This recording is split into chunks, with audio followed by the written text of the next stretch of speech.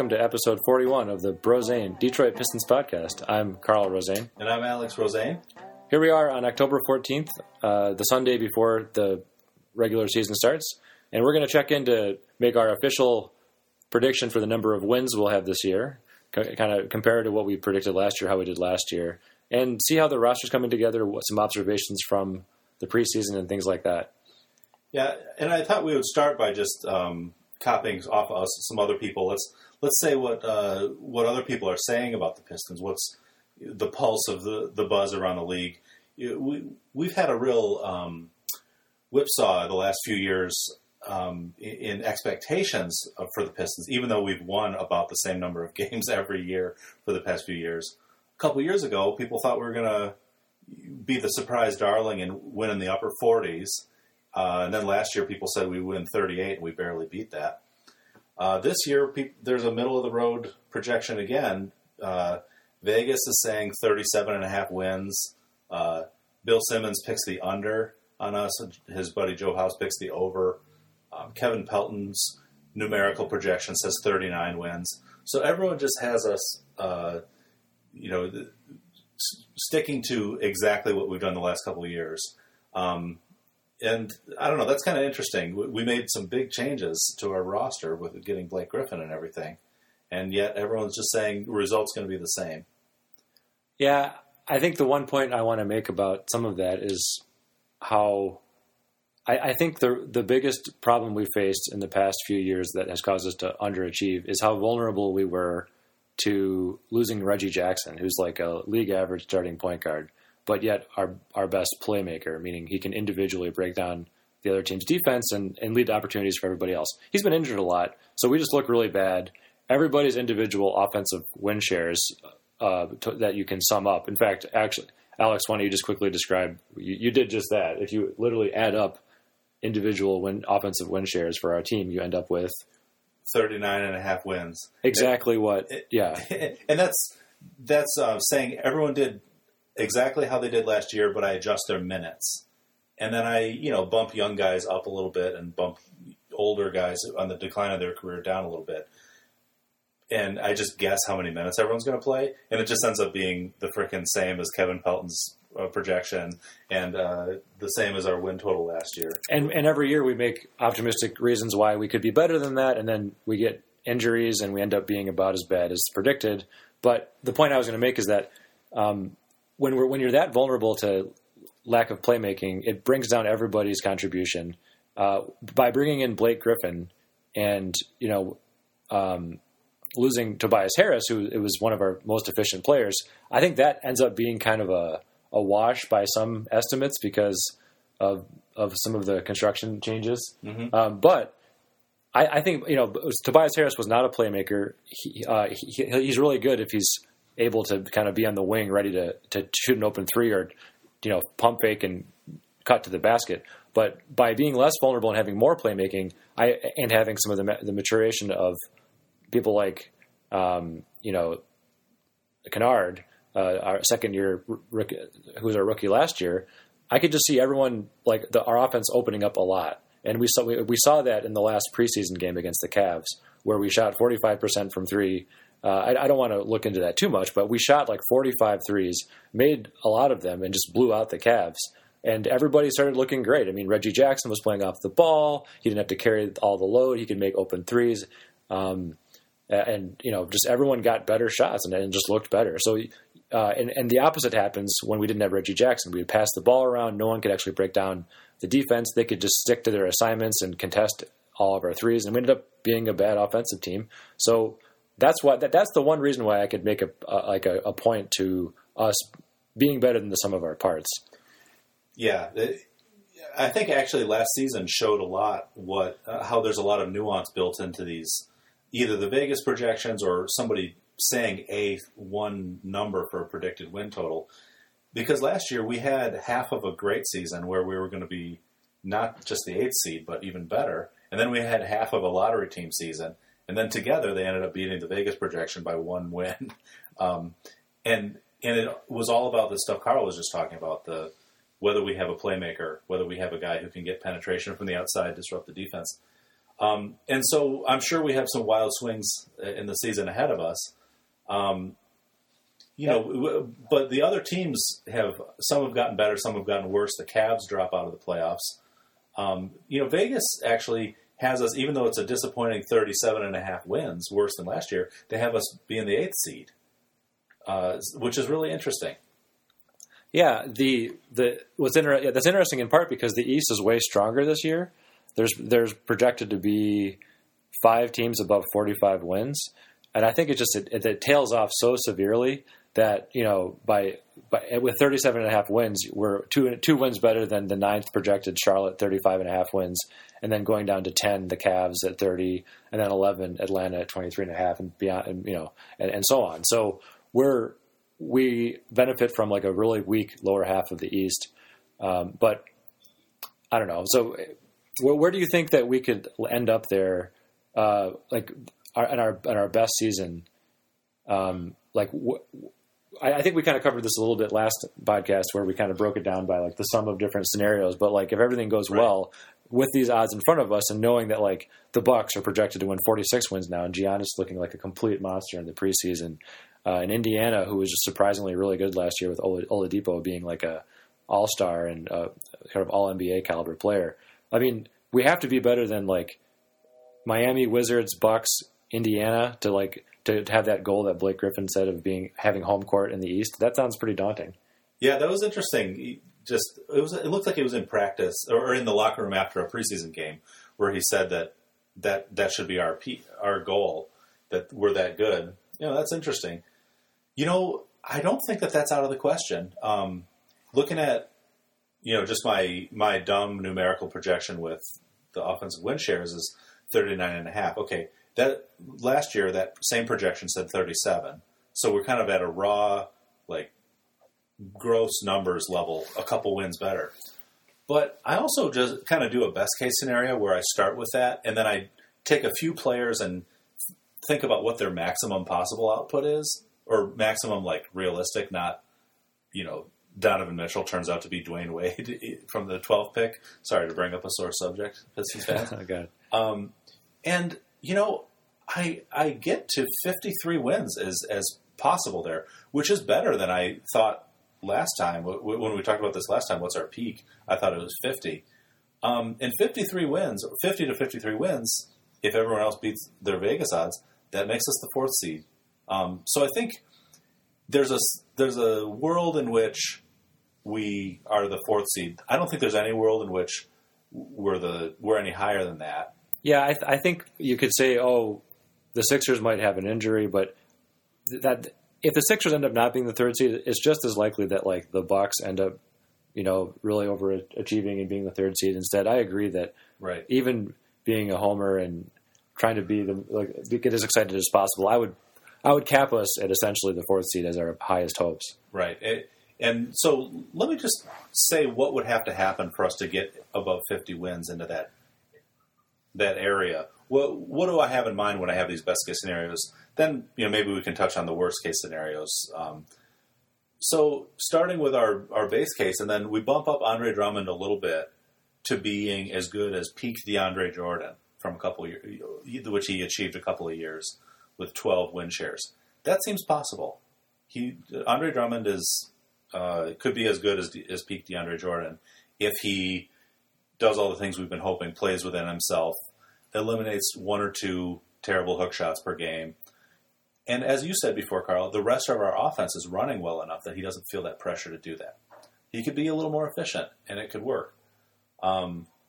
Stanley Johnson just improves slightly to being like okay instead of bad in terms of numbers. Let's say he's as good as like Yogi Ferrell or Wesley Matthews of Dallas last year. Just like serviceable starter.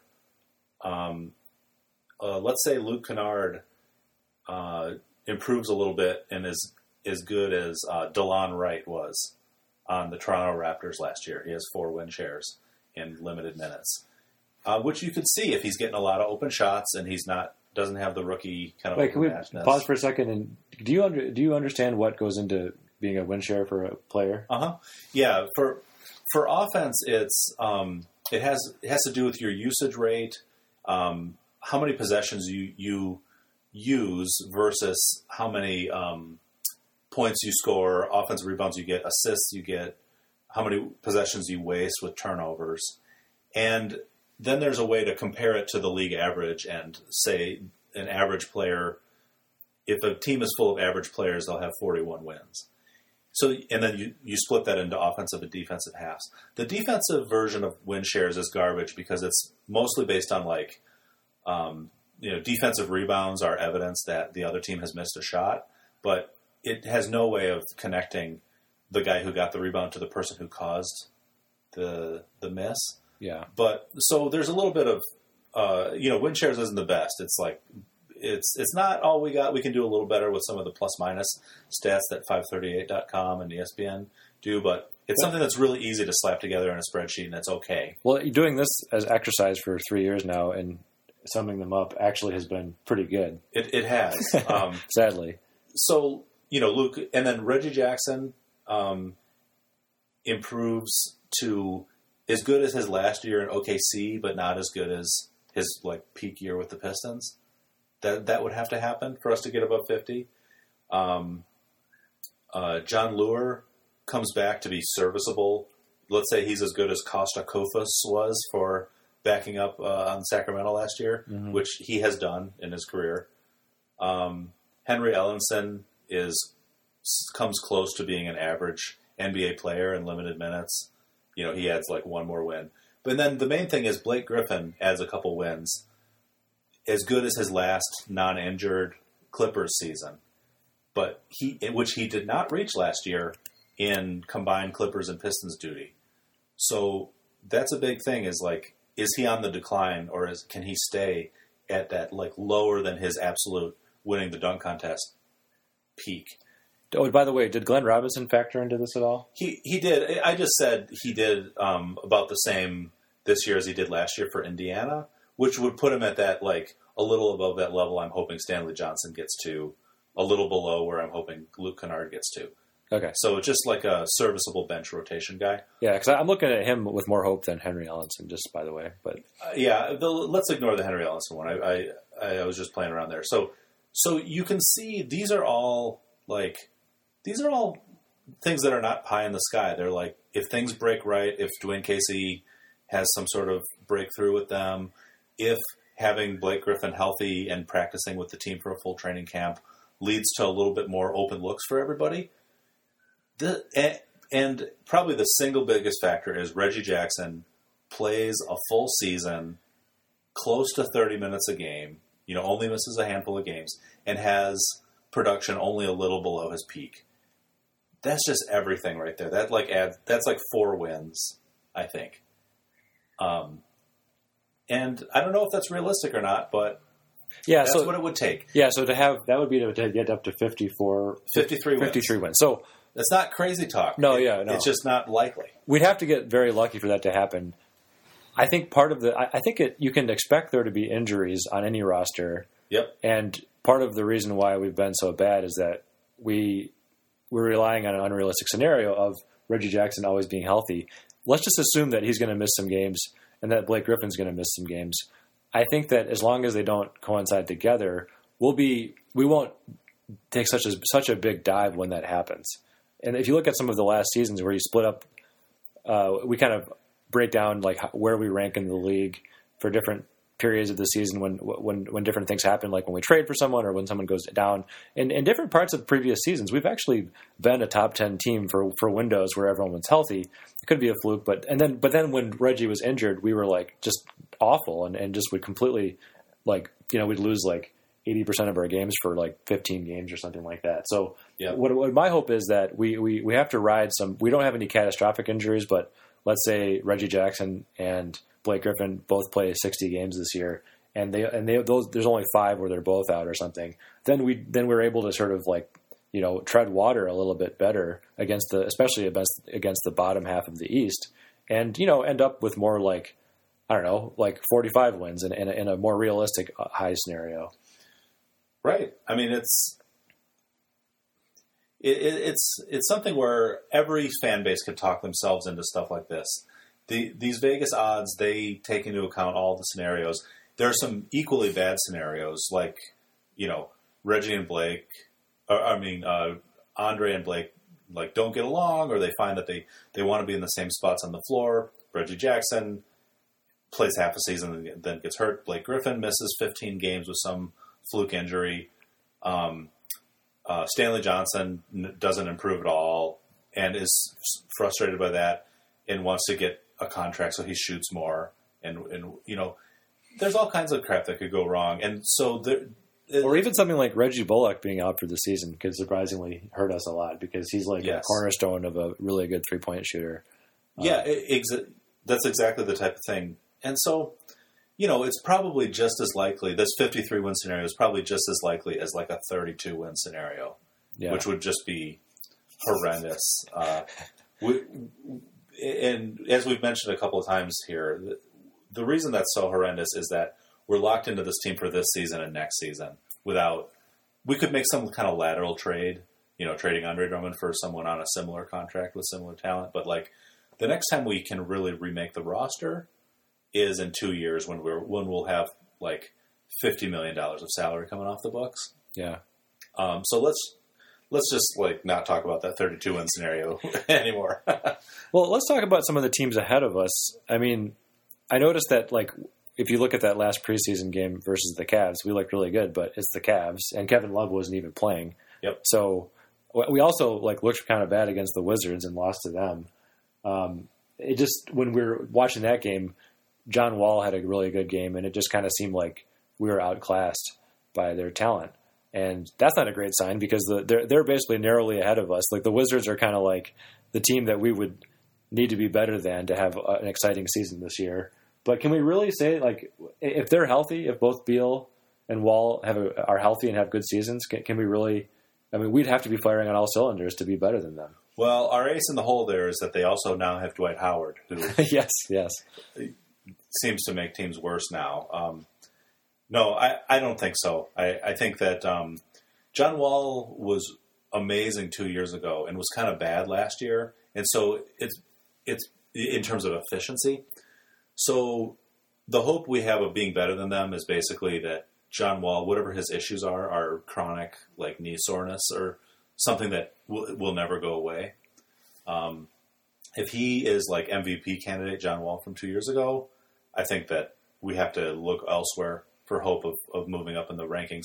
I mean, another place we could look is Indiana. They surprised everybody. They were also projected to be in the mid-30s, and they blew the doors off the place. Would they win 40-something? They're projected to win 47 this year. They won 48 wins last year. Yeah, and a lot of it was Victor Oladipo just was a new man. He had some sort of off-season getting serious about getting in shape routine and all this stuff that helped. And they had some surprises. Domantas Sabonis turned out to be better than they had any right to hope, I guess. Well, he was a lottery pick, so I guess everyone hopes. But they got him in the Paul George trade. And even with Miles Turner having kind of a disappointing season, they still did really well. They were really good on defense. They beat bad teams. They tried hard. And their coach, Nate McMillan, by the way, is the guy Joe Dumars wanted to hire, but we hired Lawrence Frank instead at Tom Gore's insistence. Anyway, so I don't know what to make of that. They added Tyreke Evans, who had an amazing year last year, so they could go up. But if, there's just this feeling that a team that really overachieved last year, maybe they'll mean revert a little bit. Yeah. And maybe like they can't keep that perfect attitude in check, and Oladipo will rest on his laurels a little bit, and they're more like a 43-win talent team. Yeah. Who knows? I mean... But I think Indiana last year is like the story that every mediocre NBA team clings to, that you like, hey, yes, well, we'll just unexpectedly be way better than everyone thinks we are. But that doesn't happen that often. Yeah. You look at Indiana's roster and you look at our roster, and we could absolutely be as good as them if things break right. Yeah. Now the Bucks, they have this weird team because they have Antetokounmpo, who's like this unbelievable, freakish monster of a player. And yet, but they have Eric Bledsoe, who's very talented, but somehow nobody likes him. And Chris Middleton is very good too. And then the rest of their players are just really lackluster. They got Brook Lopez. He'll add some 3-point shooting, but he's the odd specimen of a 7-foot plus center who gets like less than 6 rebounds per game. It's like, I don't know what's going on there. But he plays smart defense, and he's a solid player. I would say that he's slow-footed, but yeah, he's a veteran. He's not out of position. Yeah. So I don't know. So who knows? But I mean, but I think that I just have this feeling that Giannis could end up having he could just be so good that he kind of just wills his team to be better than us. He's so unstoppable that he breaks things down so much that he just becomes closer to like LeBron and the Cavs last year, where he just gets his own or opens up an easy shot for someone else all the time. And we'll see, but that's just sort of like a hunch that I haven't researched too much. Another thing that just came to mind that for us to get hopeful about is that this is the first, and I've been reading the Athletic, their coverage of the Pistons leading up to the season, and they had a piece on Blake Griffin's offseason. We mentioned this last episode a little bit too, where this is the first offseason he's had fully healthy in like 3 or 4 years, I think. Yeah, and he obviously was doing all the things that NBA players do. You can tell a story about how he's going to take a level up in his playmaking or decision making. He was supposedly focusing on making quicker decisions, reading scenarios more quickly, not holding the ball as much, which sounds good.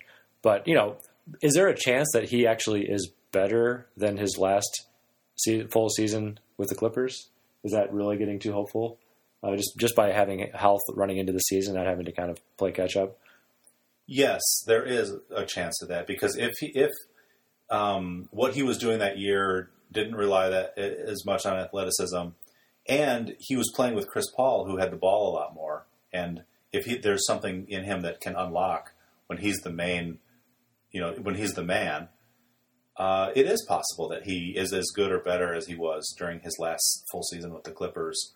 I don't think there's a chance that he's as good as he was in the 4 years before that, where he was like, second team All-NBA, MVP candidate Blake Griffin. But I think he could, be an all-star starter in the best case scenario. Yeah, so that would be very. That's of course the hopes that we had when we made the trade for him. But I also think that Bill Simmons just doesn't think he's the same anymore, and you can write it off as him just lazily dismissing the Pistons' mediocrity. But he also has season tickets to the Clippers games and has probably watched a lot of Blake Griffin basketball.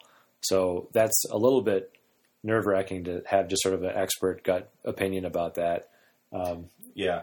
I mean, not that he's some sort of god or something like that, but just between Vegas and Kevin Pelton and Bill Simmons, all the sort of the three different ways of looking at it. We don't know what Bob Voulgaris would say, because he's now works for the Dallas Mavericks, which is kind of cool for them.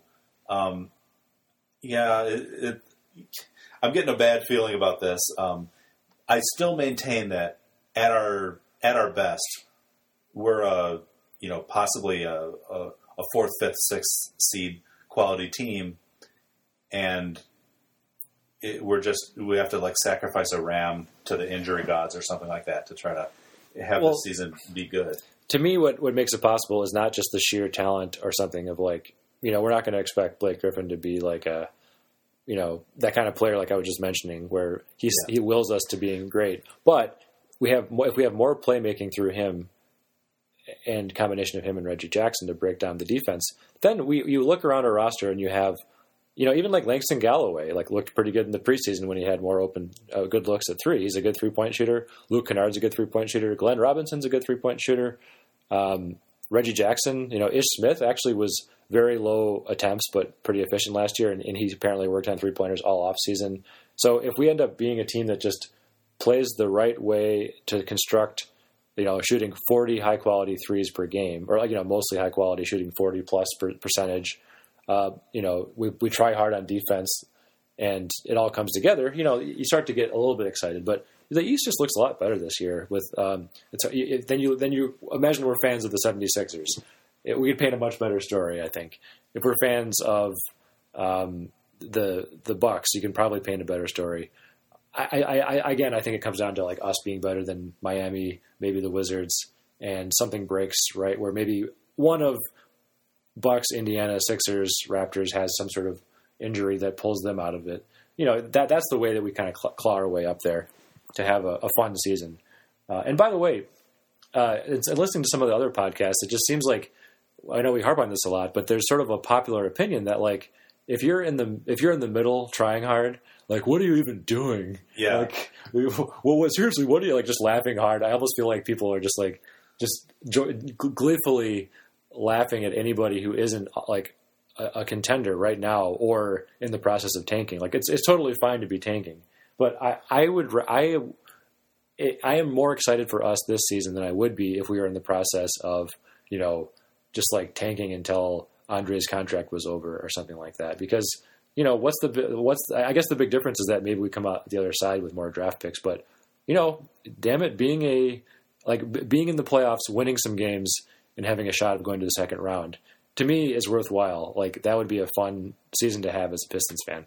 Yeah, and unless you've traded all your future first round picks to do that, you've put yourself in a position to take another leap forward if you push all your chips in.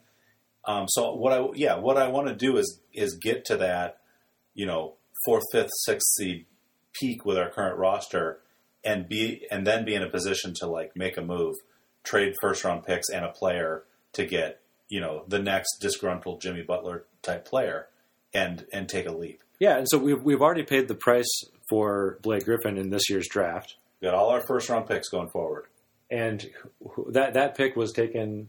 It by the Clippers. It was like the 13th pick or something. They took Jerome Robinson, shooting guard, who's not very famous and may or may not be good.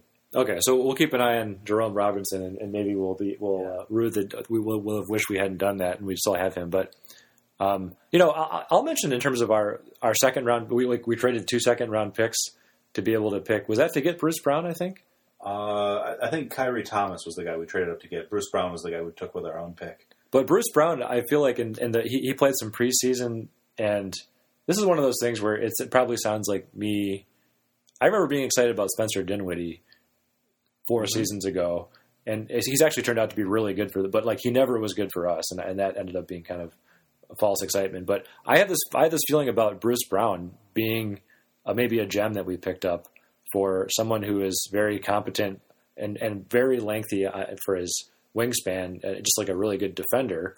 Just having in the mix in our backcourt. So yeah, he could end up being like a Marcus Smart type of come in and mess everything up on defense, mess up the other team on defense, and then like you have to kind of plan around him on your offense.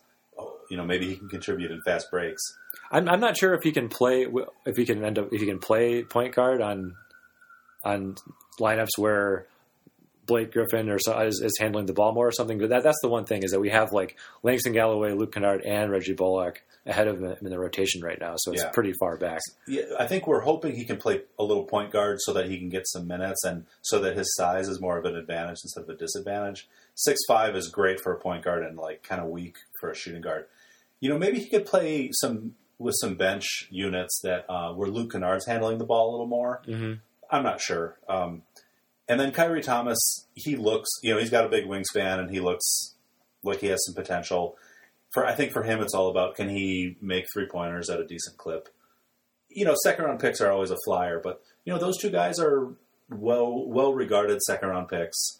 They're not like first round talents. They're just sort of like, these guys have a small chance of being good, which is what you're looking for in a second round pick.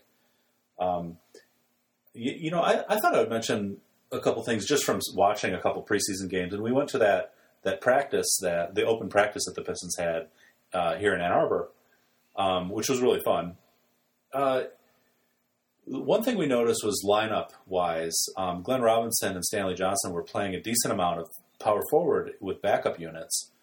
And part of that is because John Lure has been still, like, he got over his ankle injury from last year, but then had a meniscus injury, I think. in the offseason, so the poor John Lure is taking up so much cap space and not contributing. So maybe that was why. But I've heard people mention, like friend of the podcast Charles mentioned, like Stanley should be playing more power forward, and we noted when we drafted Stanley Johnson, he's the height and weight of a power forward. He's a little short for a power forward, but he's really solidly built. He's not wiry and thin. So maybe he could be good as a power forward. We against bench units where they can't really, he's not going to guard LaMarcus Aldridge, but he didn't look that great in that practice scrimmage doing it. Like he was didn't know how to play defense as a power forward, but people can learn. So that's a wrinkle that we have. Is Glenn Robinson played power forward in college where he was a little bigger. Here in Michigan. Yeah, here in Ann Arbor. So that's a little flexibility we have going forward. What have you seen? Have you watched any preseason? What do you think? What are you seeing? Well, what I was seeing, that I think I mentioned it a little bit already, was just that we had less difficulty having fluid offense with more options, with not panicking by passing the ball around a bunch of times and throwing up a shot at the last minute. Just Blake Griffin looking decisive. I noticed Ish Smith making a bunch of threes in that last game, and Reggie Jackson being able to play off the ball. And that's what I noticed. I've only watched about a game and a half of the preseason, but yeah, I watched a couple games. Yeah, you mentioned the offense.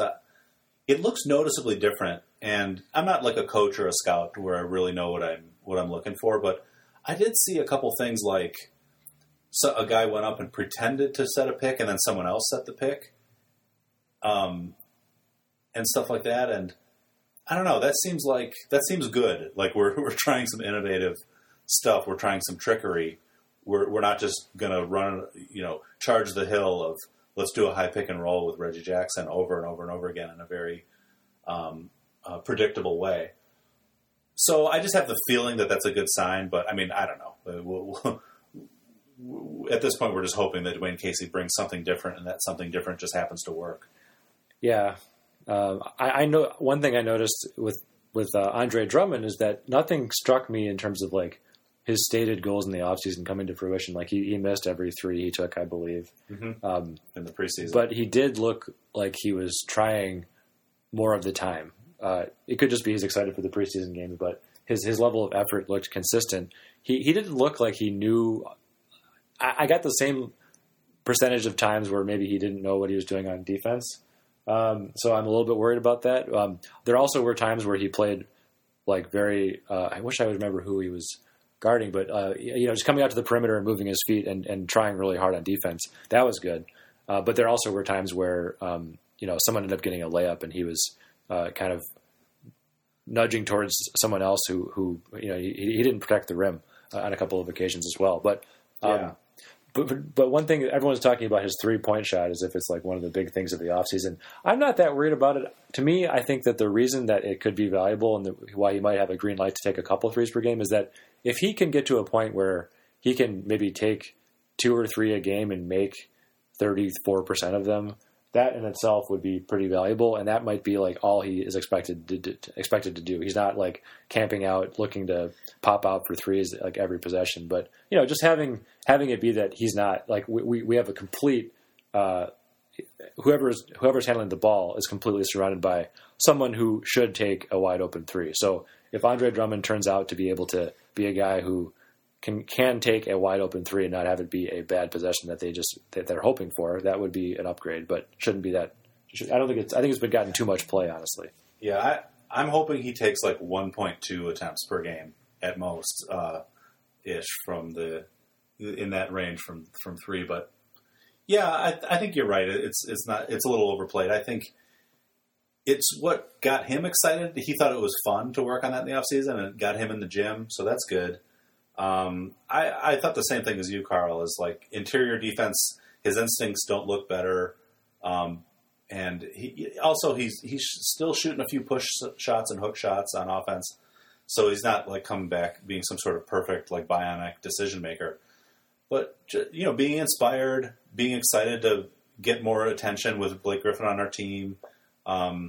maybe he was sick of Stan Van Gundy. He said a few things like he loves Stan and he wishes him the best and he was a great coach for us, but now we have a coach who will let people do what their strengths are or something like that. And maybe he's talking about Stanley Johnson. Maybe he's talking about, I don't know what he's talking about there. But if he's talking about Andre Drummond shooting long jump shots, then that's not a good sign for us. We'll see. So those are the omens and portents that we're seeing, which is probably not as good as just looking at the Vegas odds. No, yeah, actually, I just was looking up a quote. I think he said, let me just look. There's a quote where he said, "I got my shackles off, plain and simple. I'm able to play my game freely and take shots I was supposed to take, and I know I can make and have fun with it." So that's a little bit more of a strong. So that could just be if he's happier and playing more freely and with more energy, that's a good thing. But if he thinks that means that he should be taking more shots than he was last season, is maybe a bad thing. So I don't know. There were possessions again. It happens that the game I watched the whole game of was against the Cavs without Kevin Love, so I don't think we should have the whole podcast be about it. But he took decisive moves when he got the ball deep in the post, and he took reasonable. I don't think he was a problem on offense. He said he had one game where he had 28 points and 15 rebounds in the preseason, and the 15 rebounds is more just if he can continue to really try hard on the glass. That's really what we need from him versus getting distracted with trying to be a focal point on offense. But anyway, I don't know. Maybe. Speaking of him on the glass, I looked into how good is Andre really on offensive rebounds, and I think there is a pretty good case that he's one of the all-time greats, which is what I've been saying. He's one of the greats on rebounding. It's just not quite. I'm not saying he's the best, but if you look at, I think the key is to be at this point in his career, right? It's not if he died right now, he would die as one of the greats. But if you look at for the number of seasons he's played so far, he starts to come through. Because I think that after last podcast, one of our other friends of the podcast, becoming friends of the podcast, Michael Delp, was challenging me on that assertion a little bit and looked up some stats about all time, and he was looking more like a top, in the top 5 of the past 20 years kind of guy, but or top 10 years, but not one of the best. But when you shared some stats recently, yeah. So his career offensive rebounding percentage, which is how many of your team's misses that are reboundable, like a second free throw or a field goal, did you get? It's 16.5% right now, and that would put him second all time on the basketballreferences.com's leaderboard if he qualified. And about halfway through the season, he's going to get to the number of minutes to qualify for that, second only to Rodman. And if you look at people in their first 6 seasons, he's third all time in minimum 300 games played. And the reason what season you're in matters is I think younger guys tend to get more offensive rebounds because that's more their role. They have less responsibility, and energy is more their asset and athleticism. So only Rodman and Moses Malone were better in their first 6 seasons. And then I also think that he's doing it in an era where it's just a lot less. The people are getting a lot less offensive rebounds because there's more 3-point shooting. If you look at total league-wide average offensive rebound rate over time, it has been going down consistently for 15 years since the Pat Riley Knicks era, the slow ball era. People have been shooting more threes, and 3-point misses are just less reboundable by big guys near the basket. And teams have also been going less for offensive rebounds. So he's putting up this Moses Malone, only beaten by Rodman and Moses Malone type offensive rebounding numbers in an era when teams are getting a couple percentage points less offensive rebounds because of that 3-point shooting and stuff. So interesting. I stand by it. He's one of the all-time greats in the offensive glass. Yeah, I mean, maybe I'm not going to rank him. Yeah, we might have said something like he was the greatest human being rebounder to ever walk the earth or something like that. But I said one of the. Well, yeah, he's one of the greats. I would agree with that. And that's why, again, going back to like why I hope he doesn't take more than like 1 3-pointer per game is, you don't, even if he can become like an acceptable, bare minimum acceptable 3-point shooter, you don't take a guy who's one of the greats at one thing and put him into, I guess it's not terrible if he does it, roll far away from the basket, right? Jacking threes. There's a lot more that unlocks there. Blake Griffin having open lanes to the basket and stuff like that. So if the coaches think it's worth doing, and if it's what we need to do to motivate him, if he'll try harder on defense, if he gets to shoot his 1-3 a game, great, let's do it. So, did we make I think we got to make our official predictions. We've been dilly-dallying long enough. All right, yeah. I guess I'll go first. I'll say, if Reggie Jackson plays the whole season, we're going to win 45 games. And if he is injured for half the season or more, we're going to win 39 games. And so that's being weaselly to try to say 2 scenarios. I wanted to get those out there. I think that the 39-win scenario where Reggie is hurt for too much of the season and we have trouble getting our offense going because we only have one creator is more likely. The history of injuries, guys don't tend to go through a couple of injury-plagued seasons with a chronic issue and then come back and be great. It does happen, but if gun to my head, I guess I got to go with the less hopeful. Some things break right, but crucially, Reggie Jackson's health being great is not one of them. So I think my official prediction is 39, even though I think that all these like better scenarios are entirely possible, and you have a legit reason to hope for them. Yeah, I would put a little bit less of a. To me, we have more risk tolerance over injury with Blake here. So if Reggie goes down for as much as he did last season, it's not going to be. I think if Reggie was injured for as much of the season as he was last year, we'll end with like 41 wins instead of 39 or something like that. So to me, that puts a little bit more of a floor on it, and I think we can expect that between him and Blake's injury history that we'll have some sort of setback at some point. But our upside is higher this year, I think. Much higher. So I actually would be tempted to put us more at like 43 wins. And given that we predict that going into last season, we predicted 42, there's a reason to believe that we're in better position than we were last year. That's kind of backward logic. We were wrong last year, so basing it. But just as a optimistic fan who tries to be living in having at least one foot in reality, I would go with more like 43 wins. Okay. So maybe we have to average out the Brozane and. I think we do. We haven't really had this position before. So yeah. The average of 43 and 39 is 41. Yep. So in episode 41, we're gonna have the official prediction be 41 wins. Carl's an optimist, and I'm a pessimist on Reggie's injury history. Both of us are saying bet the over from Vegas is 37.5 wins. The sad thing is that both of those put us in the 8th seed. And right. So Charlotte's nipping at our heels. If they're on it, there's probably the Bizarro, Brozane, Charlotte fanboys out there making the same arguments about, Kemba Walker has some talent around him now, and Miles Bridges, our rookie, is going to light the world on fire. We got rid of Dwight and all these things. Vegas has 35.5 wins for them, but who knows? We got to fight them off from behind too, as well as setting our sights on Washington ahead of us. In Miami, so yeah. Miami. So it's sort of a I guess that's our sort of mean prediction. I'm still hoping. What's getting me excited for this season is imagining us, last year we started the first 15 games at the top of the East before things fell apart. That we were probably going at an unsustainable pace, but I remember that early in the season, people were talking about us. We were in the power rankings. Kevin Pelton was saying he was surprised.